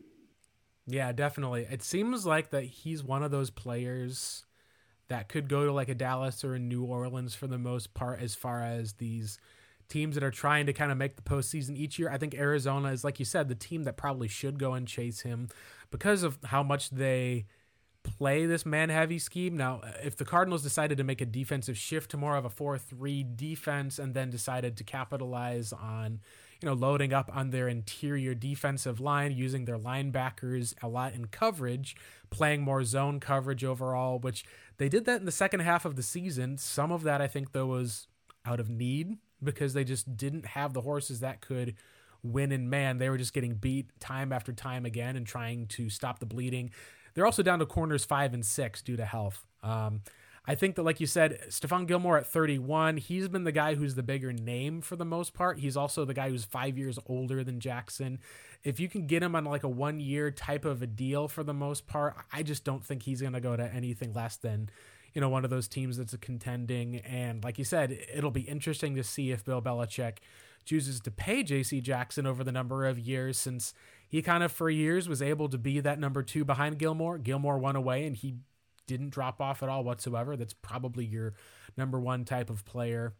I know some people have talked about the Dolphins and their trade market. They've seemed to want a first round pick or more for their cornerback. And it seems very much like if the Cardinals go back to the well of trying to trade for one of those type of players, you're really in a spot in a year where you probably could go that route to address it, but then you're either going to be having to trade for them and then pay them, which is a double whammy. And I feel like I would be like in the same regard as you, just paying the player, keeping that pick, using it elsewhere, hoping for that to be able to hit. Let's go and kind of talk a little bit as we kind of wrap up. We've talked already about with tight end. I don't think they approached anything of the tight end market. Talked about with cornerbacks. I think I agree with you. Charvarius Ward will be interesting if you essentially say we can build a team around number two corners and say, hey, we've got Byron's a number two, Charvarius is a number two, Marco's probably closer to a number two. If you have a bunch of number two corners, versus a team that has a number 1 corner and then a number 2, a 3, and a 4 and a 5. Maybe that's a way that you can go and attack the situation. But I think at least with Arizona, there's some guys who are very much more of the zone heavy type of player. And I think at least unless something really changes for the most part, you're probably going to be seeing the Cardinals with Vance Joseph playing a lot more of this press man defense. And we'll see how that turns out for the most part, because that may, I think for me, if you do get JC Jackson, whether or not your scheme changes, he's shown, I think, enough talent for the most part that if the Cardinals did switch to his own heavy scheme, I wouldn't have any worry or concern. More as if I would worry a lot if Arizona took this current group of corners, changed to his own heavy scheme. That may be a plus. It would be a negative for a guy like Shavarius Ward for the most part, or a guy like say I think it was it DJ Reed Jr. It's so zone heavy that you're not going to be able to play man at all for some of these different players for the most part. Let's talk with the last portion with the offensive line and defensive line. It's going to be interesting, I think, at least with these interior defenders.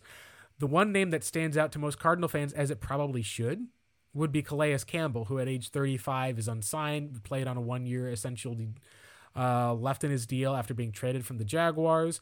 There doesn't seem to be that much lost love between him and the Cardinals. It wasn't like he left upset. He actually seemingly wanted to return to the team, but just the team wasn't going to be able to pay him what he was going to get on the free agent market. I think the biggest names that stand out here, for the most part at least, is if you're the Cardinals, is going to be the likes of a BJ and a DJ. They're not going to probably be able to get after a Hakeem Hicks unless they switch to a 4-3. He's a good run defender. He's not been a great nose tackle. Arizona does kind of need a nose tackle, but they also could use a guy on the other side of Watts, in addition to Zach Allen. BJ Hill, at least, is a guy who I think, at least when you're looking at it, he maybe is a guy with Arizona runs their defense that is just there to stuff the run, but he's young. He ended up playing with Cincinnati, did a great part for the most part with them, at least.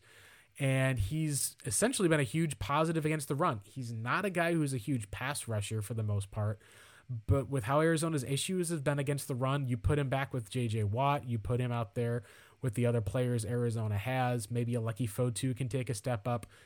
He's probably one of the guys that you could probably get and it wouldn't break the bank. DJ Jones is the guy for the most part that if you're looking for a specific nose tackle, he's a guy who just was lined up in the A gap for the most part. He had a lot of pressures in 2021 with the Niners. This is after they, of course, had paid, I believe, Armstrong. I believe they had paid.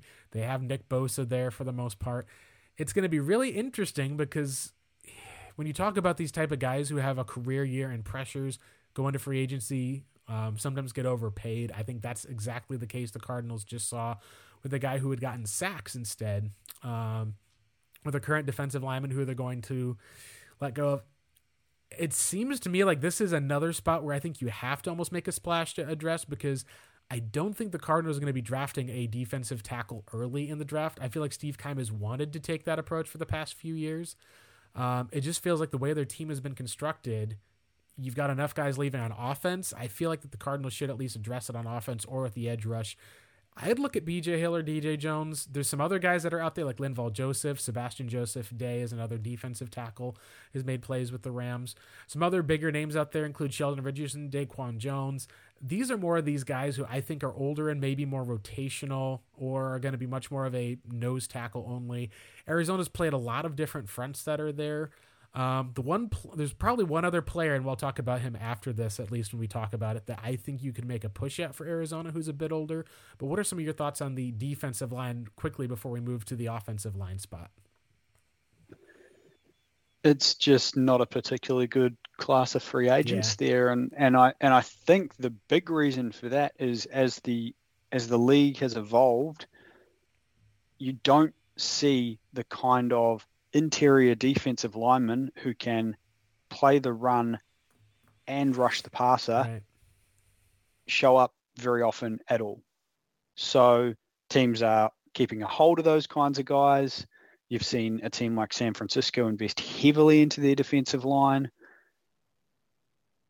It really depends what you want to go after. I like a guy like Foloronzo Fatakasi from the Jets, but he's your early down run defender who's going to come off the field. How much are you willing to pay that kind of a guy? Probably not more than what either the Jets are going to pay to retain him or another team that's going to keep him on the field as a run defender a little bit longer, or possibly even on third downs as well as a secondary block eater in a 4-down line. BJ Hill's probably the best guy on the market. That is realistic. We've talked through him a little bit. Malik Collins, you're going to need to scheme up a lot around him. There's just not a lot of quality or ability there that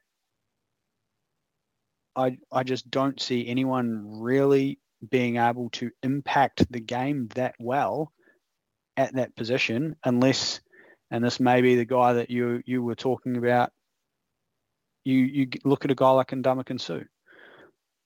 Does he want to sign a 1-year deal somewhere? Do we see him being able to produce something somewhere? But yeah, Calais Campbell on a 1-year deal, I would love.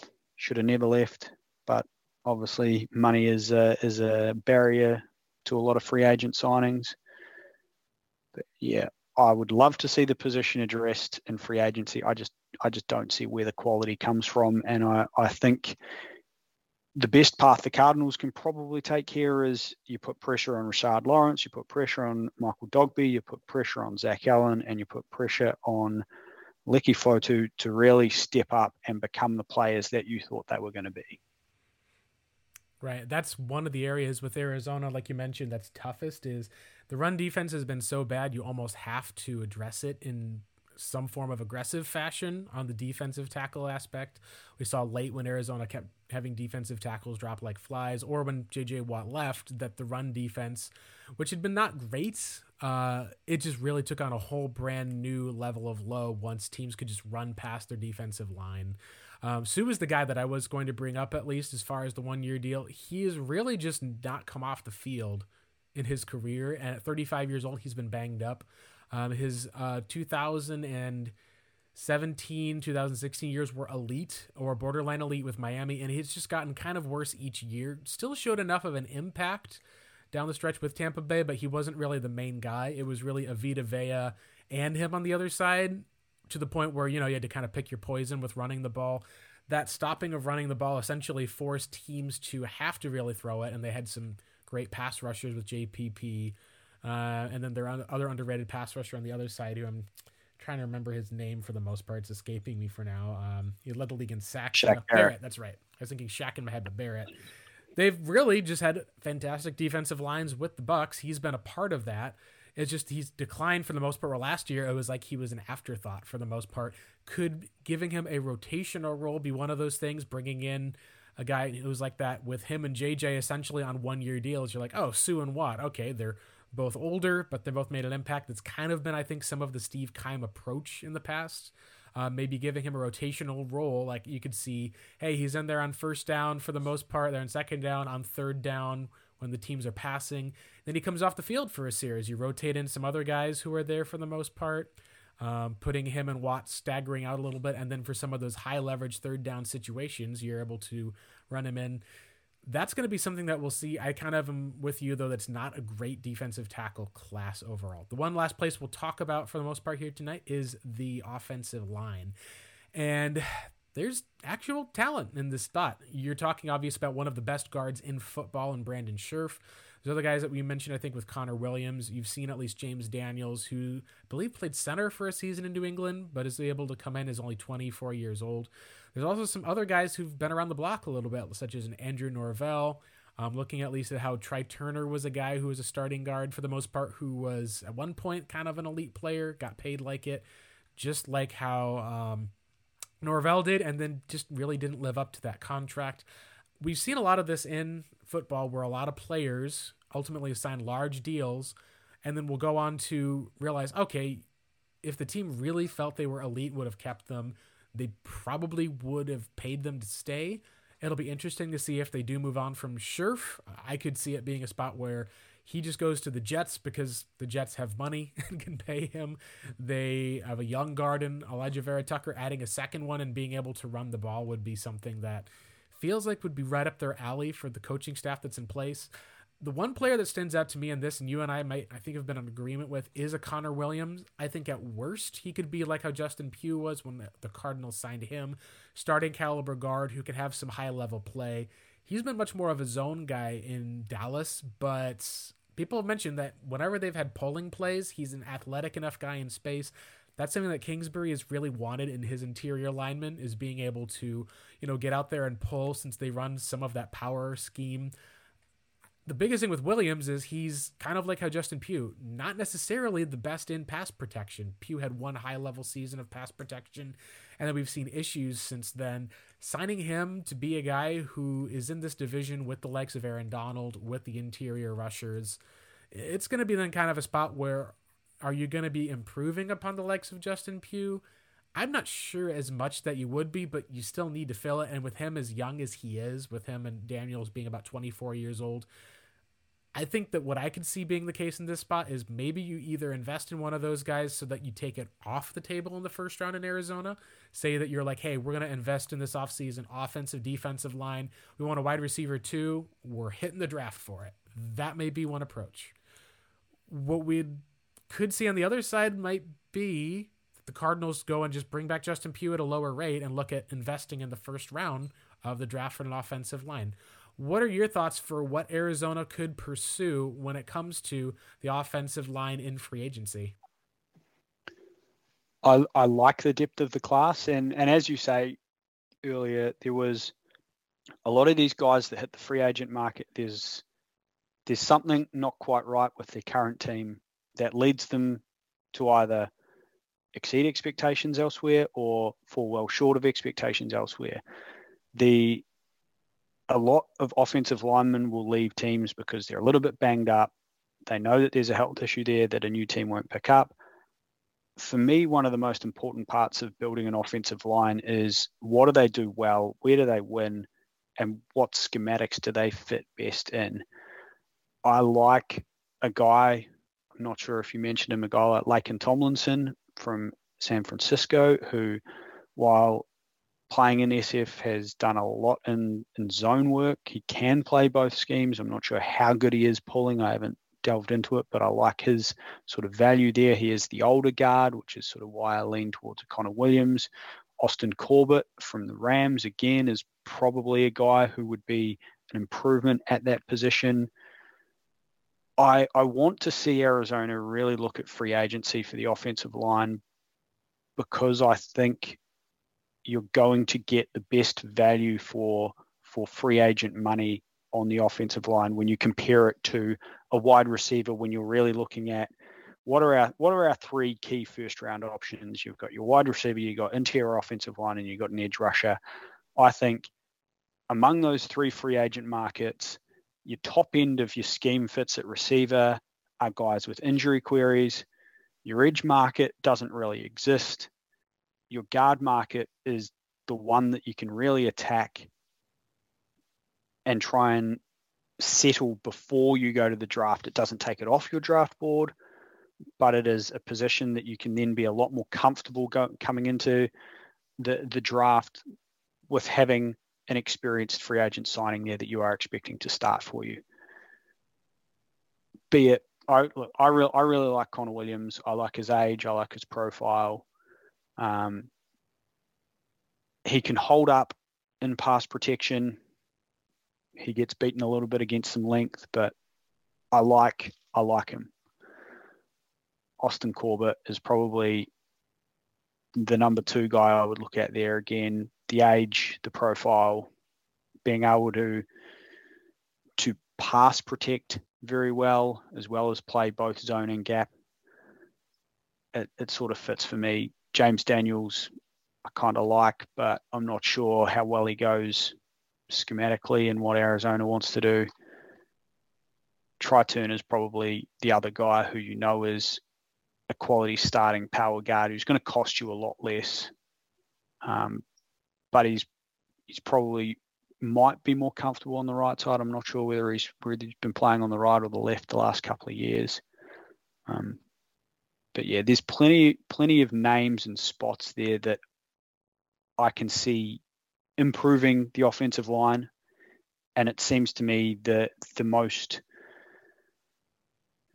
spot that makes the most sense to target in free agency outside of corner, because it helps make some of your decisions come draft day as well. Yeah, definitely agree there. We didn't talk as much about the tackles, and some of that is because there's a good chance that Arizona's locked in with their tackle situation. You're probably going to see Humphreys there. You obviously are looking at least with having one more year on a pretty low caliber deal with Kelvin Beachum. And Josh Jones, of course, is at worst, even if you move off of one of those, he could probably step into the other role.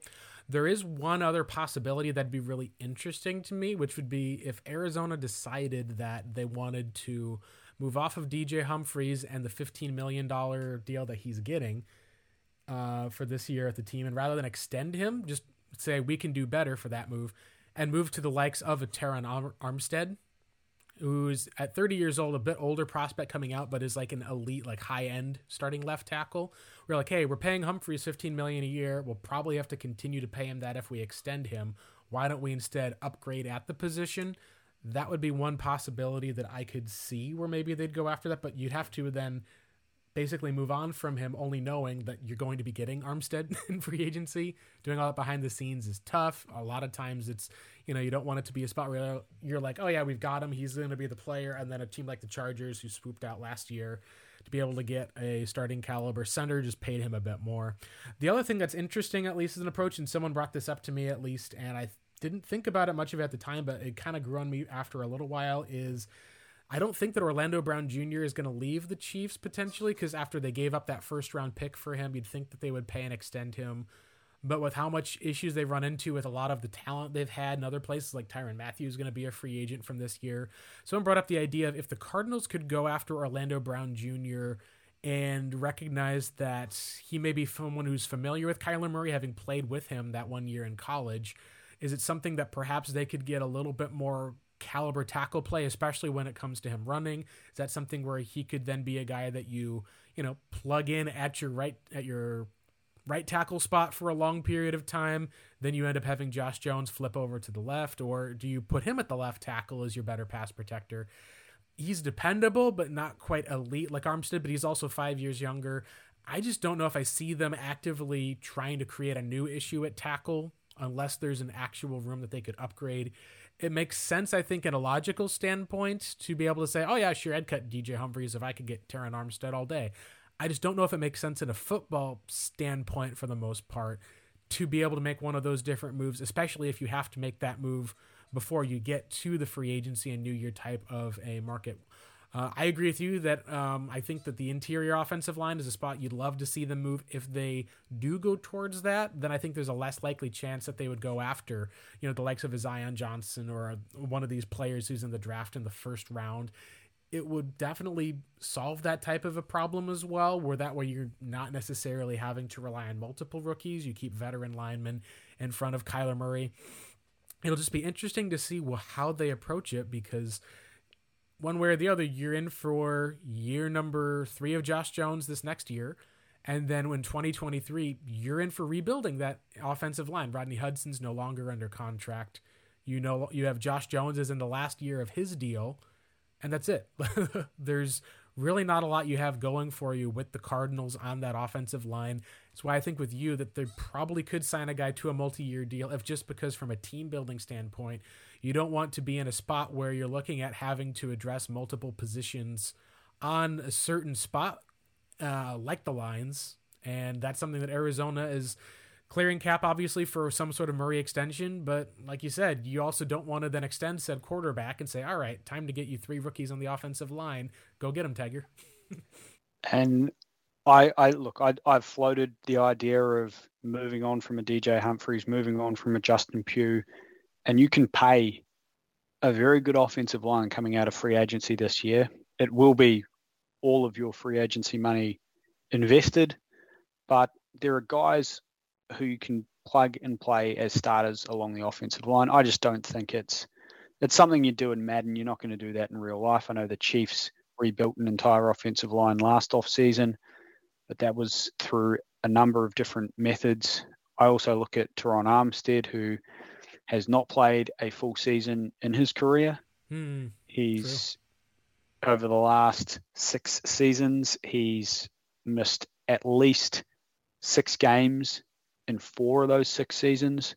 So for a guy who probably isn't going to play 16 games for you, do you want to get rid of your DJ Humphries to put him there at left tackle? I'm not entirely sure that's something you'd want to do. But look, there's a few other guys there that you can pay. Orlando Brown's clearly the standout young tackle, but he's going to be a lot more suited on the right-hand side. You're looking possibly a Trent Brown, Eric Fisher, Morgan Moses, all sorts of guys who would probably slot in on that right side. But I don't see that right-hand side as being any kind of an issue with both Calvin Beachum and Josh Jones already on the roster. I just don't see, there's probably no value in Arizona creating an issue at left tackle when they have issues at both guard spots as well as a number of other spots on the team. Right. I think that's one of the places where it'd be a bold type of move. It would probably be an improvement type of move. I think we'll see what happens with Humphries as well with the extension. He's obviously stayed healthy during this contract. He hadn't been before. There's some issues maybe with his knee that people have wondered about, but when you've got a guy who's been continually durable, even if he's not necessarily going to be, he's still also young enough to the point and is enough of a leader on the team where I agree with you that I don't see them simply just saying, hey, we're going to take a DJ Humphries and instead of rather pushing his salary back, giving him an extension at 28 years old, go out and pay a 25-year-old just because, he may end up fitting a little bit better at a right tackle than a left, and then you just discard whatever work you've put into Josh Jones so far. I hope that Tomlinson, if he's the guy that they would go after, he's the guy that I think would be the perfect type of fit as far as for price, talent caliber. You take him away from the Niners. I just think he's going to be a priority for San Francisco this offseason to keep. And we'll see how that will go for the most part. That will wrap it up for us on the ROTB pod. I know we didn't really talk about quarterback, which is good because, your assumption, at least for the most part, would be hopefully that Colt McCoy would be back with the team. As we wrap up, at least, is there anything that you feel like, at least, Kent, with the Cardinals and with their situation or other stuff that we haven't talked about thus far that you feel like would be worth a mention? For me, I think a lot of it is I'm going to be watching their coaching staff very curiously over the next few weeks to see if they do decide to make any other types of moves. We've already seen how they have brought in a Vance Joseph guy to fill a gap from a departing line coach as far as the defensive line goes. If they're going to be rolling out with this linebackers coach and Vance Joseph, it's going to be very interesting, I think, to see what will go on with them for just with Arizona. And then also to be able to see what exactly is going to be the case if there are any other Kyler Murray news that pops out over the next upcoming weeks. That will be something I think that'll be curious as well. Yeah, just I guess touching on the running back free agent market being very, very thin. So your likes of James Conner and Chase Edmonds are probably going to have options in free agency, which make them a lot more expensive to try and bring back into Arizona, which probably boosts that up your draft board list. Or you're looking at someone like a Darrell Williams possibly out of KC to sign on a 2-year deal to be someone who can fill a role for a year or two. Hopefully there's no Kyler Murray. Hopefully there's no Kyler Murray news. Hopefully it all just slowly disappears away and they can deal with it internally like it should have been dealt with from the start. The coaching staff is going to be a fun one to watch. We talked about Billy Davis last week and where that goes and who's going to come in on that defensive line will be one to watch. Yeah, for sure. Just one thing, at least reaching out with all of that as far as for the needs, I do think at running back, James Conner, I think he had the highest grade, at least in PFF, of his entire career. Chase Edmonds had the lowest grade of his entire career, but he also got the most amount of snaps he ever did as well. That's going to be something we'll be able to watch. We'll be here to talk about it on the ROTB pod. You can follow me on Twitter at BlakeMurphy7, as well as the podcast. We'll have all the tweets, other different likes. We'll be at at ROTB pod. Kent, where can the listeners be able to find you for some of your Twitter takes as well? That's at Kent_Hodder on Twitter. Absolutely. Thank you guys again for tuning in. It's been the ROTB pod. We'll be back probably again either in a week if there's more news, or at least being able to look at with the rest of the upcoming draft as well. We've got the NFL Combine coming up. That'll be something at least to be able to go over. Thanks again for tuning in. Take care, and go Cardinals.